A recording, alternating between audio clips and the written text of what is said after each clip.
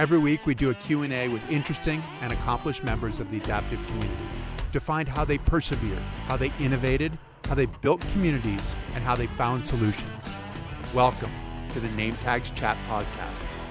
Welcome to the Name Tags Chat Podcast, where we celebrate stories and resilience. Today we have Chelsea McClammer, who was the youngest track and field athlete in the Paralympics back in 2008. She was 14 years old, was a finalist in the 800 meters at 14 years old.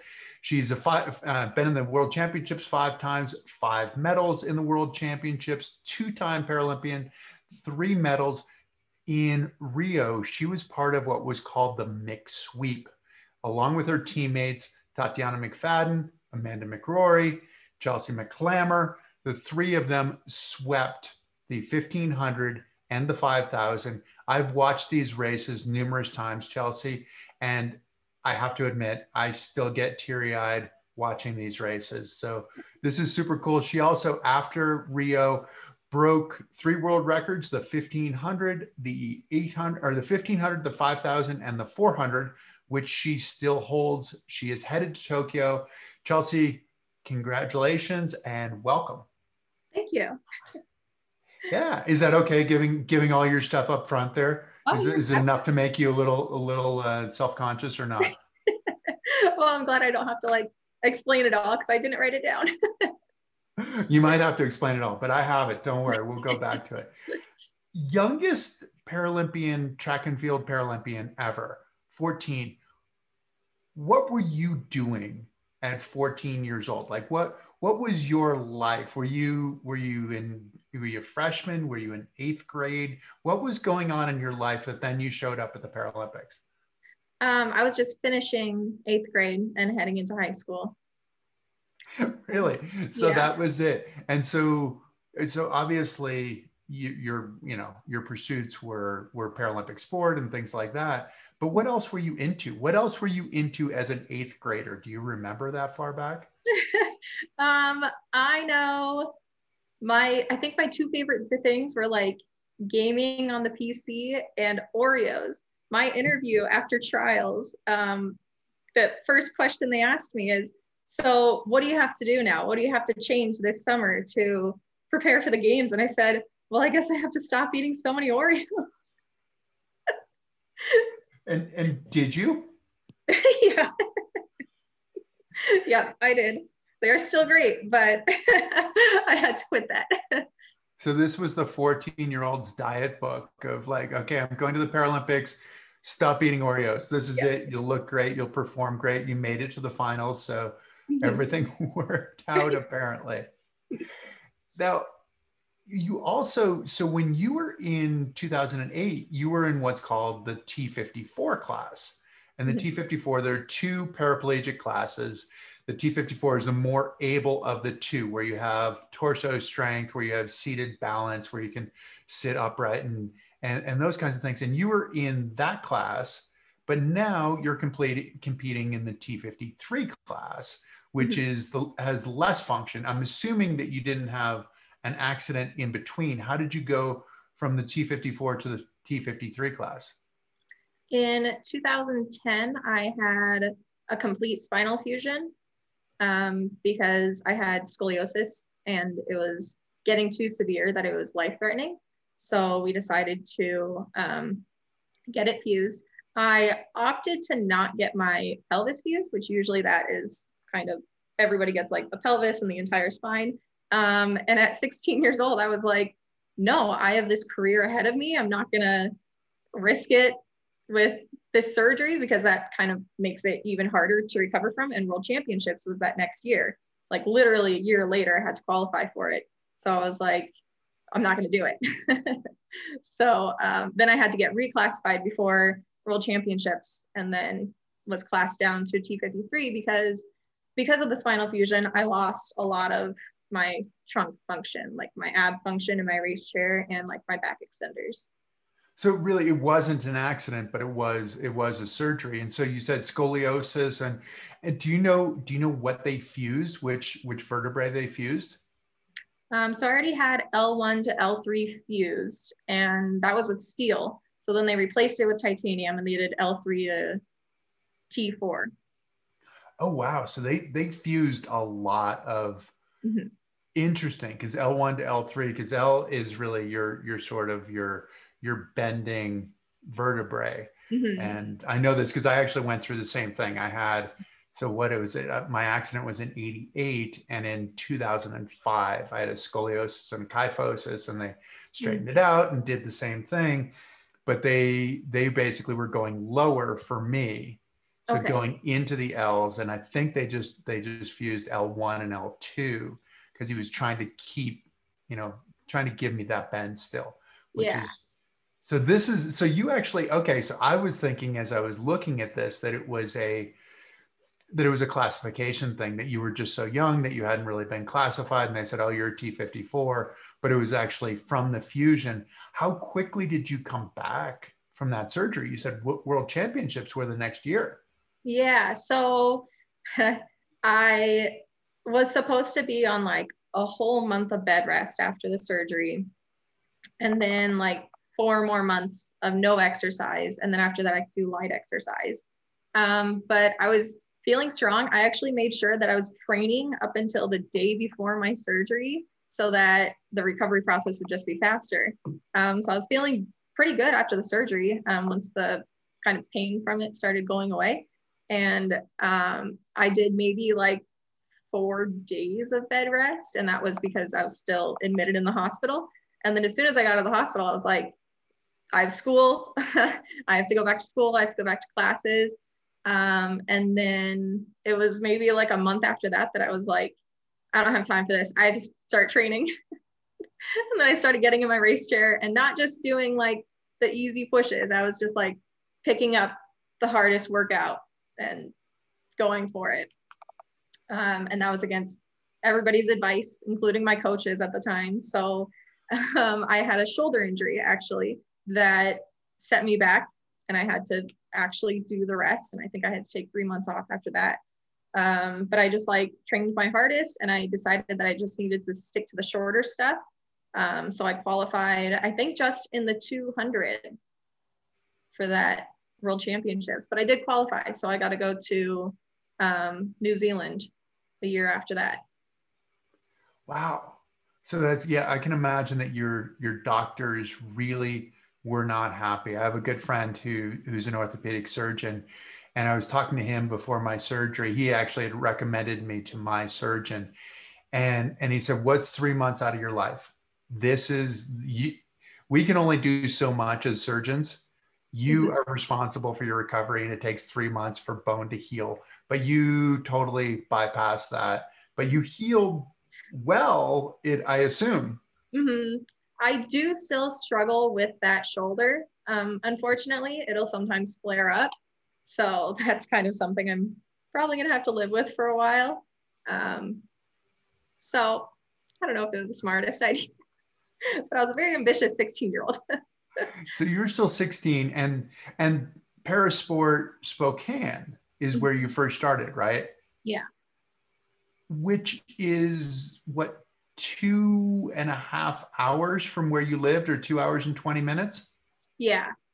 Somewhere around there, depending on traffic. How did you make that work? Was this a weekend program that you would go and train with them, or? Yeah, so they would get to train more throughout the week. So I just had to train by myself, my high school track team. And that's what all the athletes were doing on the team. We were training with our high school track teams. And then like my coach, Teresa Skinner, would just send me workouts. And which is why she wasn't able to supervise and make sure I wasn't training earlier than I should have been. Sorry, Teresa. So then every Friday, right after school, before I had my driver's license, my mom and I would get in the car and we would drive to Spokane. And I also played basketball at the time. So we would have like basketball practice, and then we would drive back. And then during track season, we would drive, do basketball practice, stay the night, and then do a track practice in the morning, and then drive back right after that. And then I made sure I got my driver's license the day I turned 16, so that I could start driving there myself. So then I would just stay for like a whole weekend because I started cross training swimming. So we would have basketball Friday night, track Saturday morning, and then swimming Sunday night. And then I would drive back at the end of the weekend. And you just stay with one of your friends or whatever while you were there? Yeah, one of my teammates, or I stayed with Teresa a lot too. She always opened up her home to me. So this is, most kids are trying to get their driver's license for independence purposes. And it's kind of an independence purpose, but really it was more for sport for you. Yeah, I was like, I have to get to practice. And my mom can't stay the whole weekend. Like she has mom things to do. Wow. Okay. So now we saw how you went from T54 to T53. You competed in 2008 as a 14-year-old, but then in 2012, as an 18-year-old, you didn't compete in London. So how did that happen? So I think I put too much pressure on myself. I was like, I qualified at 14, I'm going to do every games until I retire. And then, it just kind of like all stacked up, and I was trying to focus on graduating from high school, having, my friends, spending time with them, because all throughout high school, I'd miss like large chunks of school. And when I would be gone for like 3 weeks at a time, somebody would just be like, hey, where's Chelsea? And they would just be like, oh, she's probably at a track meet. She's probably in another country. Like, I don't know. So it was just really hard. So I think just being in high school and trying to also be a kid, I just kind of like lost sight of it. And I would imagine in some ways, looking back on it, that was probably a good decision for you. Yeah, it wasn't really a decision because I did go to trials. I just didn't qualify. But yes, it was good because it was a wake-up call. I was going into college. I was going to have the same issues with wanting to make friends and keep my college friends as an adult. So I kind of had to learn that lesson that I need to balance my time between school, my social life, my sports, and then my hobbies. When did you know that you were going to go to the University of Illinois? I knew when I was 14, actually. I met everyone. Well, obviously I wasn't accepted, but that was the goal. In Beijing, I had goals of going to another college before, and then I got to Beijing and like the entire Illinois team was there and Adam Bleakney, the coach. And so I started meeting everybody while I was there, and I was like, this is incredible. This is a great team. Like, I need to go here. I need to train with them. And so that was my goal from that point on. I bought sweatshirts, I bought everything, and it's the only school I applied to. And Adam was on board. So Adam was the coach then. Adam's been the coach since 2008, right? Is that right? I think. Sounds good. Okay. 2008. He was also an athlete in 2000. He's still an athlete, but he competed at the games then too. He did, exactly. So you knew that you were going to Illinois. How did that work? How did that process, like a recruiting process, or was, did you just kind of say, hey, Adam, I'm coming here. This is what's going to happen? Pretty much. I kind of felt recruited ever since the games in 2008. And then I would see everybody at all the other meets, and it was just kind of like assumed that I would go there. And a lot of people, if, they want to excel in racing and go to college, like Illinois is the place to be. So at this point, it's kind of just like assumed that like, if you are a successful racer that wants to continue being a successful racer, and you also want to get a really good education, that you're going to apply to Illinois. So I think Adam just kind of like saw that. He was just like, oh, okay, she'll be here in the fall. Was it what you expected it would be when you went to Illinois? Oh yeah. I remember I was asking Susanna Scaroni, because she was a couple of years older than me and was already at Illinois, if the workouts are like as hard as I think they are, if like every day she's just exhausted. And she was like, I'll tell you, there's some days where the best goal is to just finish the workout. Like, you just have to get through it, but it is possible. It is doable. And I was like, okay. So, yeah. And the university was great. Being a student here was really awesome. So yeah, it was definitely a great college experience. What was that like, being able to juggle workouts where you're just making it to the end of the workout, but then you have to go back to your dorm room and go study? Yeah. How did that work? It was a huge challenge. And I also took on wheelchair basketball at the same time. That didn't last long. I could only compete in wheelchair basketball for like a year and a half, like 3 semesters, before I had to just call it quits because I wasn't improving in either sport and my grades weren't doing well. So I was like, we need to prioritize here. So it was, I don't know how I did it, honestly. Being a student athlete was one of the hardest things I've ever done. It was really tough having to do the really hard workouts in the morning, whether it was track or basketball, and then going to class and studying and getting in a second workout most days, and then trying to have a social life. Yeah. Now you also, but you haven't stopped being a student, right? I mean, you have your master's, you're applying for your doctorate in occupational therapy, right? So I don't have my master's. Oh, you don't? Okay. No, I'm just, my program turned into a doctorate because I was waiting until after Tokyo to apply. And it used to be a master's program. And then they switched it up, and I was too late because like I wasn't able to get grandfathered into the master's part of it because the games were delayed. So now it's a doctorate. So I'm just going straight from my bachelor's to that. If I get accepted, I'm still hoping. Okay. Now, so you had the disappointment of 2012, and then you went to Illinois. So I'd imagine, I mean, other than you had trouble juggling your schedule, but at some point you started to improve again. Yeah. Yep. I got an academic coach, and he really helped me. I thought I was doing okay balancing my athletics and my school and everything.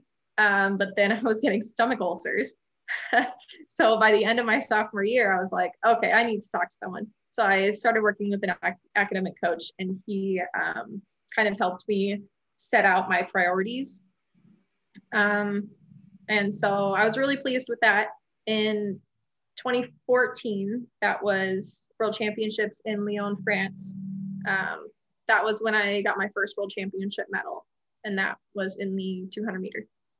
So it was perfect timing that I was able to kind of sort out my priorities and make sure I was focusing on the right things. And then by 2016, though, I mean, 2016, your first Paralympic medals, right? So 400 meters, but then, which had to be great because that was you. I mean, that was you. They were all individual, but to a certain extent, the other two were a bit of a team kind of thing with the 1500 and the 5000. Was the 1500 and the 5000 preceded the 400 in the schedule, though, right? No, so the 400 was first. Oh, the 400 was first. Okay. Yeah. So that was pretty essential that I got that medal in the 400 first, because I was able to like prove to myself that I could do it.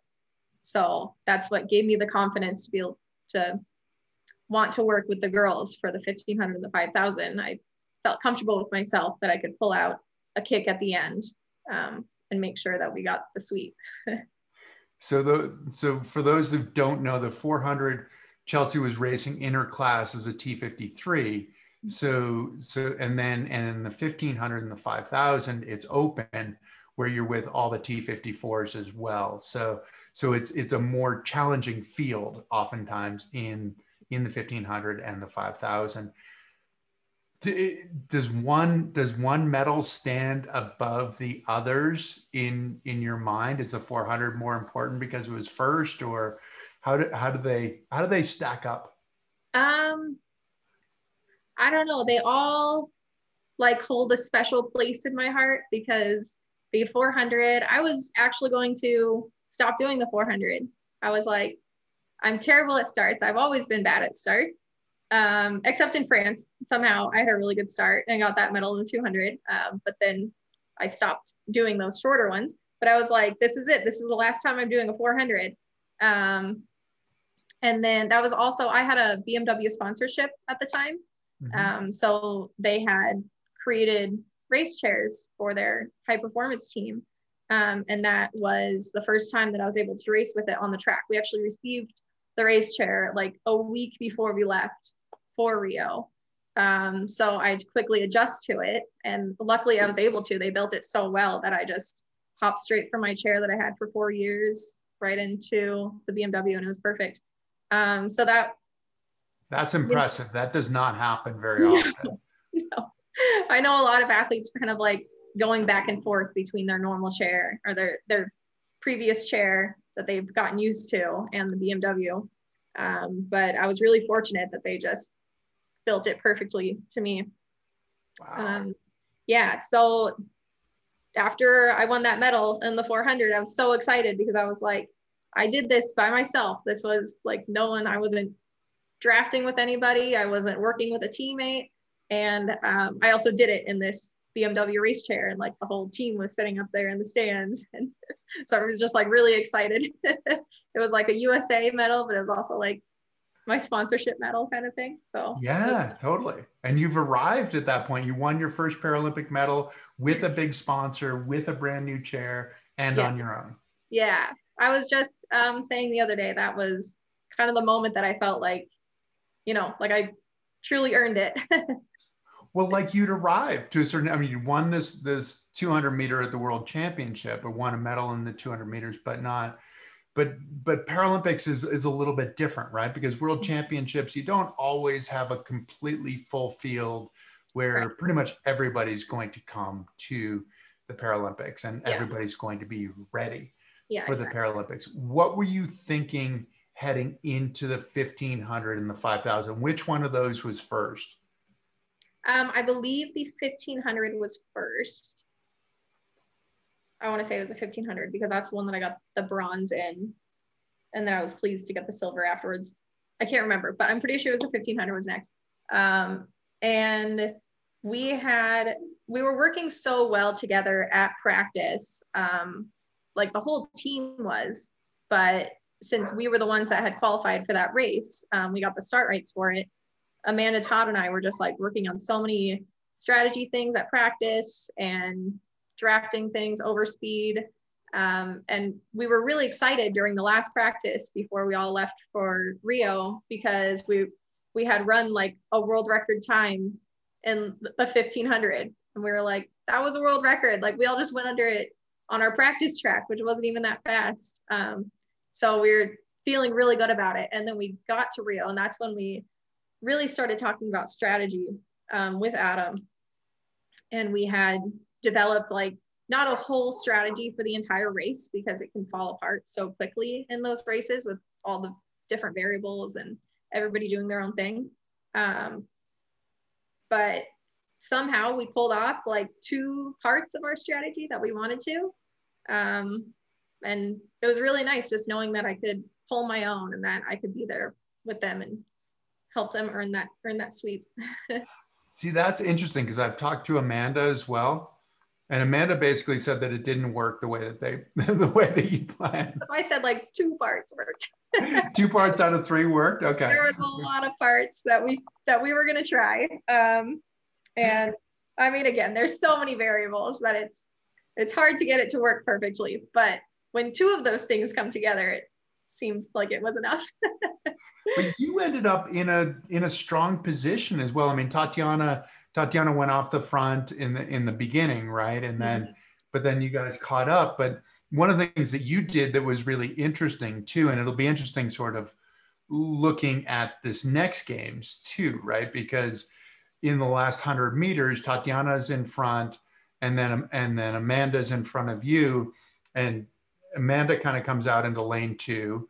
You come out into lane 3, effectively, like all preparing for your sprint.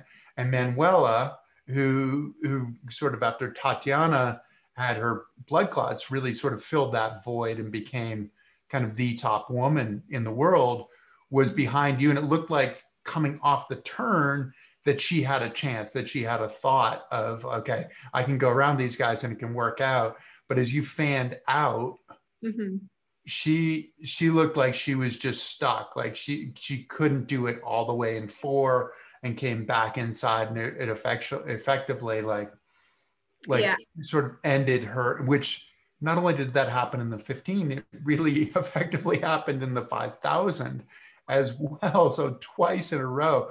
I'd imagine she probably feels like she owes you guys something now. Oh yeah. And I love Manuela. Obviously we didn't know who was behind us. But that was part of the strategy, was to own our lanes, you know, like we just had to pick a lane and hold it all the way to the finish. And I'm glad that part worked out. I'm hoping that even if someone was able to come to the side of us, we would still be able to out sprint them. I think we're all feeling pretty good by the end of the race too. Pretty good and pretty strong. And so you reach the finish line. Tatiana's in front of you, Amanda's in front of you, but nobody else is in front of you. What did that feel like? It kind of felt like a track practice again. Like we were just doing our own thing, doing our sprint at the end, and all finishing close to each other. And I remember I was just like, oh my God, we did it. Like I said that out loud. I like yelled it. And then I remember the end of the 5,000, the same thing. We were like, oh my God, we did it again. And I think we actually like laughed a little at that. We were just like, I can't believe it.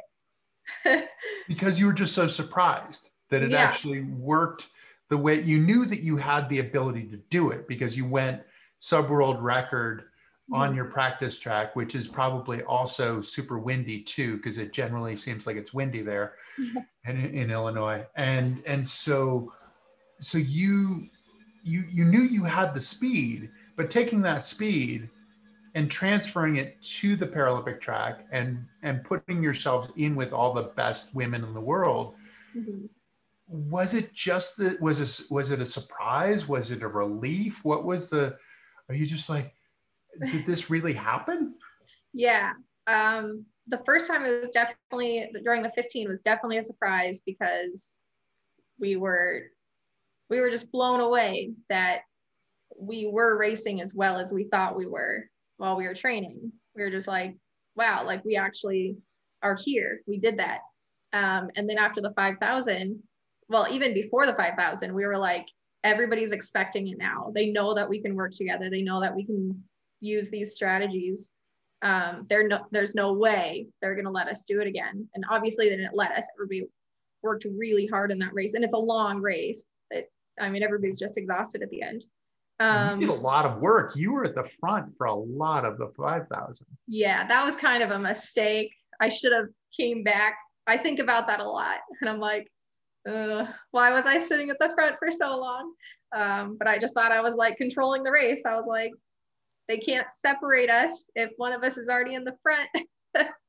So anyway, we finished that race, and we're just like, that's unbelievable. Like how did we do it again when everyone expected it? And we owe that all to our training. To your training. What did Adam say to you? So Adam Blakeney, who's your coach, helped you with the strategy. You win the 50, you go 1, 2, 3 in the 1,500. What does he say to you after that? Because he's watching it and he knows what's going on, and in some ways probably knows more than you guys know, right? What did he say?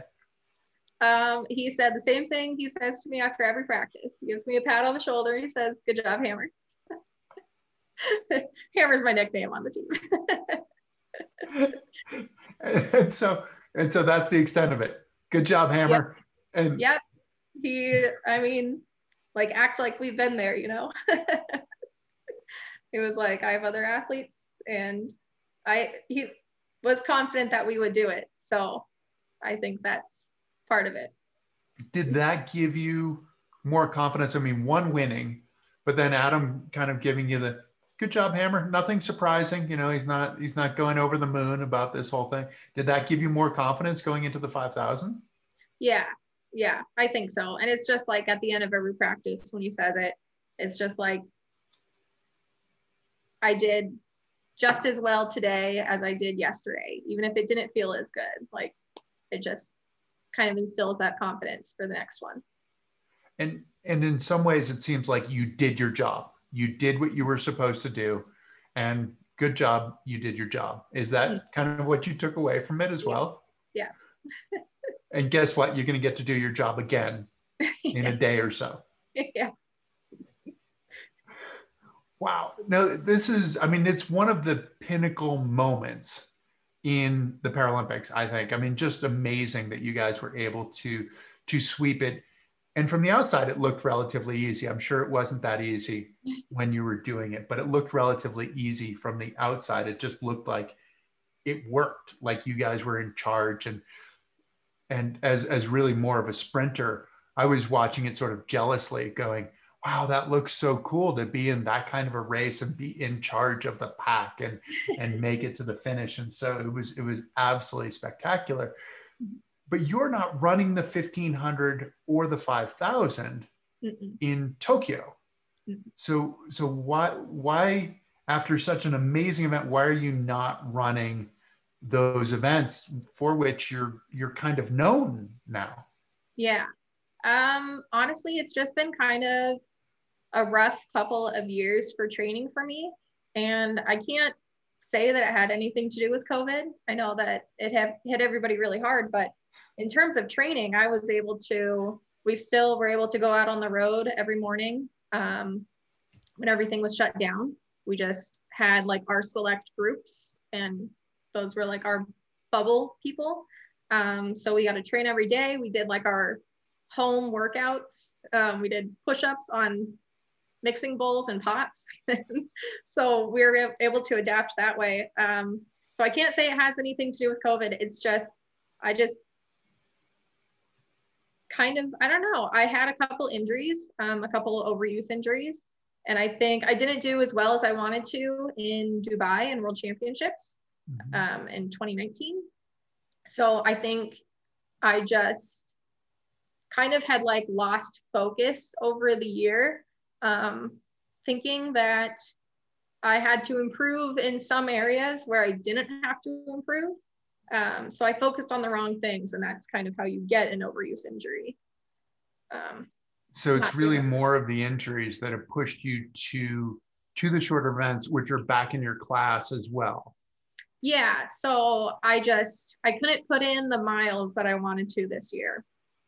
So I finally talked to Adam about it, and I was like, okay, I think we just need to prioritize some sprinting.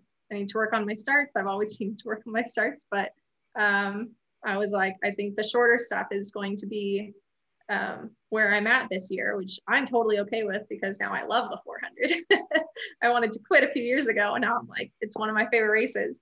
Hold on, but you also are the world record holder in the 400. Yeah. It makes it a little harder to quit, doesn't it? Yeah. I have to try to defend it. Yeah, so we had a track meet in Switzerland a couple weeks before trials, and I did compete in everything, in all my events, the 400, 800, 15, and 5,000. And the first 5,000 was raining really hard, and I lost the pack, and I was like, well, I'm not gonna do this race by myself right now. Like, it's raining, I'm cold, I'm not gonna risk an injury for the next one, because it was like the first event or something. So I dropped out of that 5,000 about halfway through. And then I did another one at the next meet because Switzerland splits their meets into two. So the second one was at like the fastest track in the world in Arbonne. And I got dropped from the group, and then I got lapped. And I finished that one because I was like, it's not raining. I'm just not pushing well. And so I was like, cool, we're getting lapped in a 5,000. I think I'm gonna not do that one at trials. So I scratched that event and I was like, we're just gonna focus on the shorter ones. You went from being second in the world in Rio Yeah. to then getting lapped on this super fast track as well, which often, yeah. Yeah, the same track that I set the world record in 2017 for that event. Then I get lapped. So the mental side of it takes a fairly decent blow. Mm-hmm. Yeah. How did you how do you come back from that? What do you tell yourself? How do you start building back, because your confidence is such a huge part of your success as well, right? Yeah. I'm pretty good at like rolling with the punches. I've had bad races. I've had to drop out of like marathons for various reasons. So I kind of just have to keep it in perspective and know that I'm still successful in other things and try to be humble. Well, it's probably always a good idea to be humble, right? Stay humble. It's a good way to approach your life. You won't get knocked too far down if you stay humble. Yeah. But you're able to just wash your hands of the 5,000 and say, okay, that's it. But you still had some thoughts at the trials of the 1,500, right? Of trying to recreate that. And in some ways, it's like you kind of hope things come together as well, right? At trials. Yeah. How did that one work out? So I was feeling really good in the 1,500. My start was pretty good. I got into a good spot in the race. Actually, one of the girls from my old team from Parasport, she had let me into the draft because I was out in lane 2 and everybody was already lined up about 200 meters in. And she was like, hey, do you want in? And I was like, oh, yeah, it was awesome. So big shout out to Hannah. That was incredible.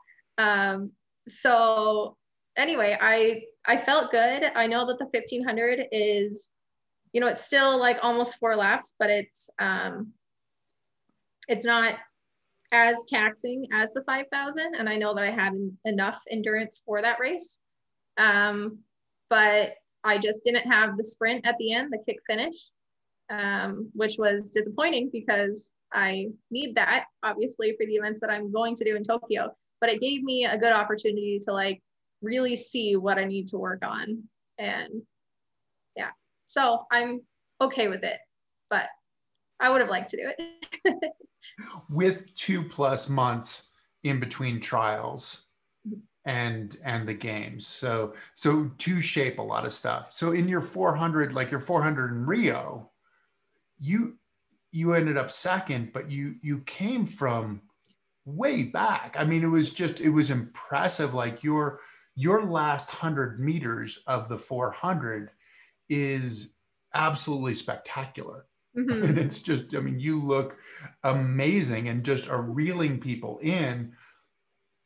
Is it scary to approach a race in that way where you're like, okay, I know it's to the finish line, but I've got to make up a lot of space, a lot of distance between here and there? Yeah, absolutely. And that was kind of one of my special skills back then, was being able to bridge that gap. And that's only because my start is so terrible that that's how I need to get in with the pack, is to just like try to get up to speed and then bridge the gap as quickly as possible. So training for those distance events definitely translated over to that 400 meter in Rio. But that is one of the skills that I have definitely been working on since trials, is trying to get my acceleration quick again. Your acceleration so up to max speed kind of thing from like in that last 100 meters, because that was super impressive. I mean, one, you can say it's scary, and two, you can say it's just flat out impressive. I mean, just like it was, I mean, because for anybody who's run a 400 coming off of that fourth turn, it's like that last 100 meters looks like as long as the rest of the race, or possibly longer, and it seems like it's uphill into the wind, and your arms have gone so numb that you feel like you're not coordinated anymore. But that's where you are strong, and so it's just so impressive to watch that. And so you're trying to get that back. Mm-hmm. How about the starts? What are you doing on your starts? Because 400 and 800, so much of your positioning too, right? Is your start. Yeah, absolutely. So I mean, the best thing I could do for starts is just do them over and over and over again. So that's what we've been doing. We've been doing some different variations of starts on flats, on downhills, on uphills, different stroke lengths and everything, and just really focusing on it. Is it working? Are you feeling better in your start? I honestly don't know. I don't usually know how I'm doing until I get to a competition. So I am really looking forward to Tokyo and just seeing how it goes. I have one of the other things that I like about competitions is I get a lot of adrenaline from it, and not in like the bad way, but sorry. Okay. It's the adrenaline of competition really benefits me. So I'm training and things are translating, but I never actually see it until we get there. Really? So it's kind of, I mean, you've done a lot of work, and you do have the ability to sort of compare yourself to other people. You've been on the track with your teammates, and luckily you have some really talented, successful teammates as well. Yeah. So that kind of has to help the perspective a little bit of like, okay, I think I'm in okay shape because I'm with them. But it's the adrenaline of racing that really gets you going. Mm-hmm. Yeah. And I don't get nerves when I race. I don't get like sweaty hands. I don't have any of that. It's just, I'm totally calm until the gun goes off. And then I don't know where it comes from, but I'm definitely known to compete better than I train. Interesting. Now I'm going to go back to 2008, and I don't remember if it was Teresa, your coach, or if it was your mother who was saying that they were concerned about this 14-year-old girl being in the finals. Mm-hmm. And then they panned to you, and you're just sitting there just smiling. And she was like, yeah, she'll be fine. It's all good. Yeah, that was Teresa. During the prelim, there was like almost no one in the stands. Maybe, I mean, I say almost no one. There was probably still like 20,000 people in the stands that day. But it seats 90,000. And it's a morning event, the prelim was, so it wasn't as loud. The lights weren't on. So I was like pretty calm during that. And then the night of the final, it was sold out. So there was 90,000 people in the stands, and it was just so loud. And she didn't tell me that she was concerned about it until after the race. But yep, I knew the camera would be on me because then they announce everybody in the line during the final. And so I was like thinking before the race, I was like, what am I going to do when the camera's in my face? I've never had that before. So being a 14-year-old, I thought it'd be fun to kiss my glove and then wave. So that's what I did. So I was just excited. There was definitely no nerves during that race. Wow, that is absolutely amazing. As a young kid, it's almost like you don't know what you don't know, and you just show up and go, oh, this is cool. People are clapping, and there are a lot of people, and I'll kiss my gloves. And did that set the standard moving forward, where you kind of feel like in some ways like that 14-year-old girl of like, oh, we're here and we're racing and it's fun and that's what I'm going to do? Because this is a hard thing for a lot of athletes to manage. Yeah. Yep. I've told myself since I was 14, I was like, if like this is for fun, I'm doing all this for fun. The day I'm not having fun anymore, like we're done. So that's what I tell myself before every competition. I'm like, if I even feel a little bit nervous or like a little bit like upset about something, I'm like, hey, why are we doing this? We are doing this for fun.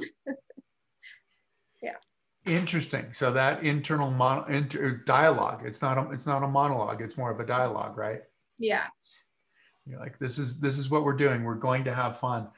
Yeah. And so that seems like that's where you're approaching Tokyo as well. Is like, we're having fun, coming off some injuries, trying to figure out whether I start. The lights go on, you go on. Mm-hmm. Is that kind of the way you feel? Yeah. Yeah. I mean, I hope I go on when the lights go on, but we'll see. But yeah, absolutely. I am right now just really pleased to have made the team, and still have this opportunity to keep training this summer towards the games. So I think when I get there, maybe I'll kind of get a little more serious and be like, okay, we have to do it. But right now I'm still just like very happy that I qualified this year, because there was a couple times where I was like, it's not looking good. So you're in, and then this is the fun part. You get to go to the games, you get to do what you'd really like to do. Who's your competition? Who are you looking at right now? And it's a weird time, right? Coming off of COVID too. Yeah. So all I can say is what I saw like at Switzerland. So Sammy Kinghorn on the Great Britain team, she is doing incredible right now. So is Catherine de Brunner from Switzerland. They are absolutely killing it. So I had no chance against them in Switzerland. So they're the two big ones. But then there's also, I'm sure Angie Ballard is doing the 400. I haven't looked into what events she's doing. From Australia, right? Yeah, from Australia, sorry. And then there's also Hamid. I can't remember her last name. She's from Turkey. From Turkey, right? Yeah, and then she's doing incredible. For the how last, about the Chinese woman, the Zhu Hongzhong? Yep. I think is there just the one girl from China? I think there's two of them. I recall. Well, there are two, because who's Zhu Hongzhuan is the one who's generally better in sort of like 400 and longer, and then I'm trying to remember the other woman's name who won the 100-meter. Yeah. In Rio, and starts really well. Like even in the 800 will start really well, and then the Chinese can actually work together. So you've got that as a potential tactic to try to counteract. Right. And then obviously you have Madison, I would imagine, as well. She did not do the 400 in Rio, so I'm not sure if she's doing it in Tokyo. Okay. If she is, she's another one to worry about. And then obviously my own teammates too. So right. Ian and Kelsey. Right. And Kelsey will be doing the 400. She won't be doing the 800, but I'll have Ian in the 800. Okay. And they're pushing really well, and I'm pushing with them every day. So I'm like, okay, here we go. You know how they are. They know how you are. This is, and so 400 and 800, you'll do both of them, right? Yeah. Okay. Well, this is going to be, it's going to be fun to watch. Now, you've been doing some other things in addition to, because you did say, sometimes finding that life balance is the challenge, but you also seem like you want to do a whole lot of things. So what's going on with the hot sauce? So my partner and I are trying to start a hot sauce business. During COVID, when everything got shut down initially, we were doing a lot of cooking at home. We would do like our grocery store haul, and then, hopefully have food for like 10-ish days before we ran out of something. And we were making like this sauce that we were putting in all of our dishes, and we like spicy food a lot. So we were just like trying out different things, and we like Thai food a lot. So our hot sauce is Thai inspired. And so we finally settled on this like one recipe, and we're just like, this is so good. Like, we just want to put it on everything. And then we were thinking about it, and we're like, other people would also love this. Like, they should want to put this on everything. And then we were like, well, how do we share it? And we're like, why don't we start a hot sauce business? We started watching Hot Ones on YouTube. And it's that guy that does. Well, you might have to describe it because people might not know what it is. I know what it is. Yeah. So this guy does celebrity interviews, and he has this whole line of hot sauces, and he coats all these wings with hot sauces. And then they just sit there and they chat and they eat wings, and like the Scoville hotness scale just goes up as they go down the line.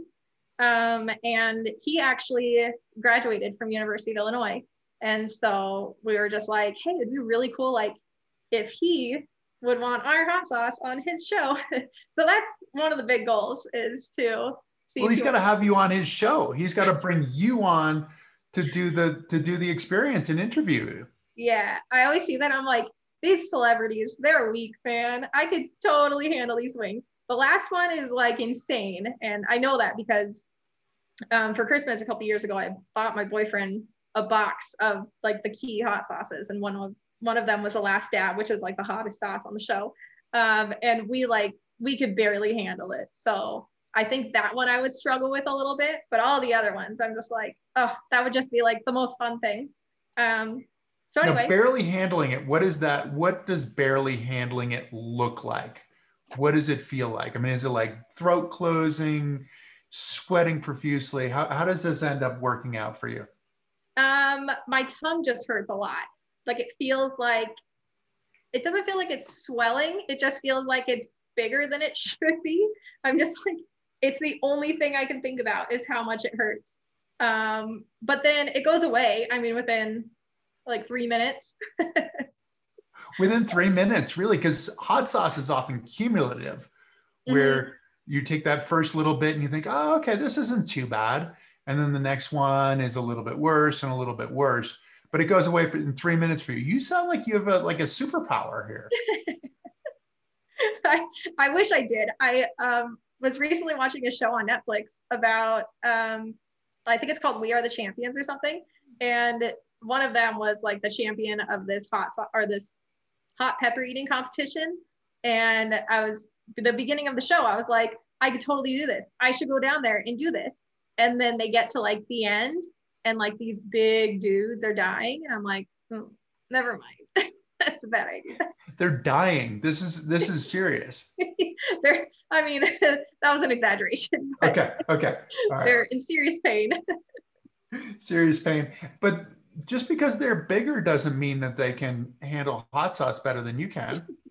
I just think that they would eat more of it in their lifetime. They would make it a job. Mine is just like, one of my hobbies is to eat the spiciest food I can find.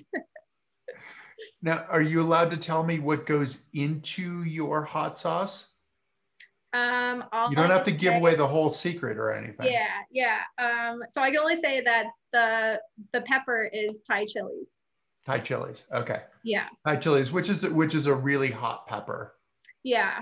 I don't know the Scovilles on it. We have to send it in. We have to get like the labels, and there's so many things that goes into producing a hot sauce for selling for commercial purposes. But yeah, so they will also tell us the Scovilles on the sauce. On the sauce. And do you go with dried Thai peppers or Thai chilies, or are you going with the real? Yeah. With the fresh ones. The fresh ones, which are probably hotter than the dried ones. And they taste better for sure.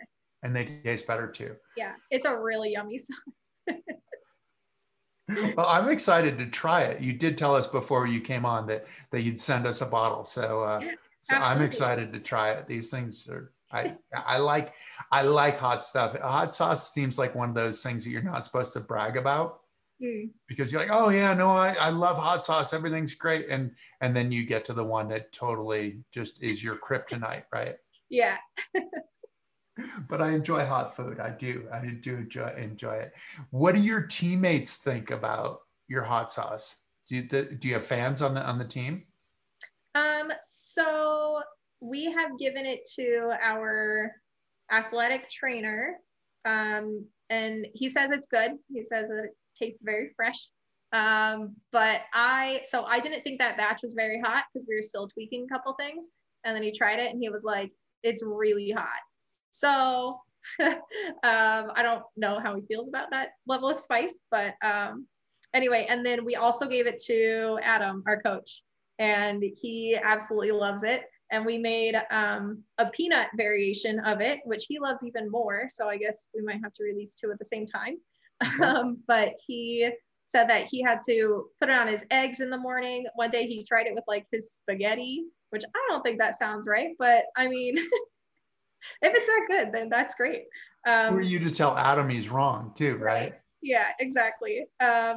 So yeah, so far the people that we have had try it do like it. So Adam seems like he could be one of those guys who could just take like the hottest thing because he's got such the poker face. Yeah, he'd be very calm about it. He'd be like, yeah, that I'd like to see him on Hot that's really hot. That's yeah. really, and you're like you don't seem like you're showing any signs of it being really hot. It's like, no, it's really hot. It's really hot. Yeah. Would be good. So any of your other teammates have so Adam and your trainer, so you've just gone on the administrative side. You haven't actually shared it with the people who race with you. So I cannot remember. I will have to ask my boyfriend who else we've given it to. I know a couple of my teammates don't love super spicy things. So it's definitely one of those things that you appreciate more if you love spice, if you love the experience of spice. So I'll have to ask him, but I'm hoping my teammates will love it. And the peanut version, maybe they'll like too, because I know a lot of them love peanut butter. Yes. So it's a bit of a bummer for you in some ways with Tokyo that you're going over there and you're not able to do as much as you would do, right? Because of COVID, they're not allowing fans, because you probably, you'll essentially be, in the village the whole time. You won't get a chance because, I mean, with wasabi, with a variety of other things, like this could be heaven for you to go around Tokyo and sample some new spices and bring some things home. Do you think you'll get any chance to do that? No, but we have been told that we cannot leave the village other than to go to the venues. So it's just like a closed system. So they did say that they're thinking of setting up like a Grubhub food delivery pickup area. And one of the things I really want to do while I'm there is to eat really good ramen, at least once. So I hope they do that because I would love to get something like that delivered. But our original plan before COVID was to go to Tokyo, stay a little while, check things out, go over to Thailand, do some like street food stuff there, go to South Korea, go to Laos because I really love Laotian food, and they have some of the hottest food in the world. So anyway, it is a disappointment that we can't go see more of the world after this. It won't really feel like we're in Tokyo, unfortunately. But this will be over eventually, and then we can start traveling again. So it's still on the bucket list. Okay. You'll just have to go back, and maybe you can make some friends with some of the, whether they're officials or athletes or whatever, to go, hey, can you get me something hot here? Can you? Yeah. I also have a heartburn problem though, so maybe I shouldn't be eating spicy food at a competition. Well, yeah, and I guess that's a problem too, because then you're not really supposed to bring it back to the country just with customs and things like that. So yeah, you're gonna have to go back. I think is what it comes down to. So. Luckily, World Championships next year is in Japan, so maybe things will be better then. Okay, so you are all set. Well, Chelsea, this is absolutely awesome. It's great to connect with you, to go from Oreos to Thai chili. This is a great conversation. I really appreciate it. Yeah, thank you. I love talking about food, so it's been fun. There was a bit of racing in there, I think, as well. So Yeah, yeah. so I will be waiting, bated breath kind of thing to see if you've picked up a start in the last couple of months to see how that works in the 400 and in the 800 Mhm. to get in position and be able to use that. You just have this amazing overspeed gear that Mhm. I hope that works out. So thank you for joining us and good Yeah. luck. Thank you. Thank you so much for having me. This was awesome. So thank you. And thank you to all of you for joining us. We really appreciate it. As usual, if you didn't have a chance to see the whole thing, you can go to the One Revolution page and you can see our whole interview with Chelsea. Hopefully she'll get on Hot Things at some point too, and be able to really show off her tremendous pepper eating skills. Yeah. But go check that out. And then this will eventually be a podcast. So go to YouTube, go to Apple, go to Spotify, go to all the usual suspects. As usual, the biggest compliment you can pay us is to tell your friends. Tell your friends that this is a great time to tune in, like us, follow us, and we will continue to bring you great content where you will learn about amazing people and what they do. So thanks so much. And thanks, Chelsea. Have a great time.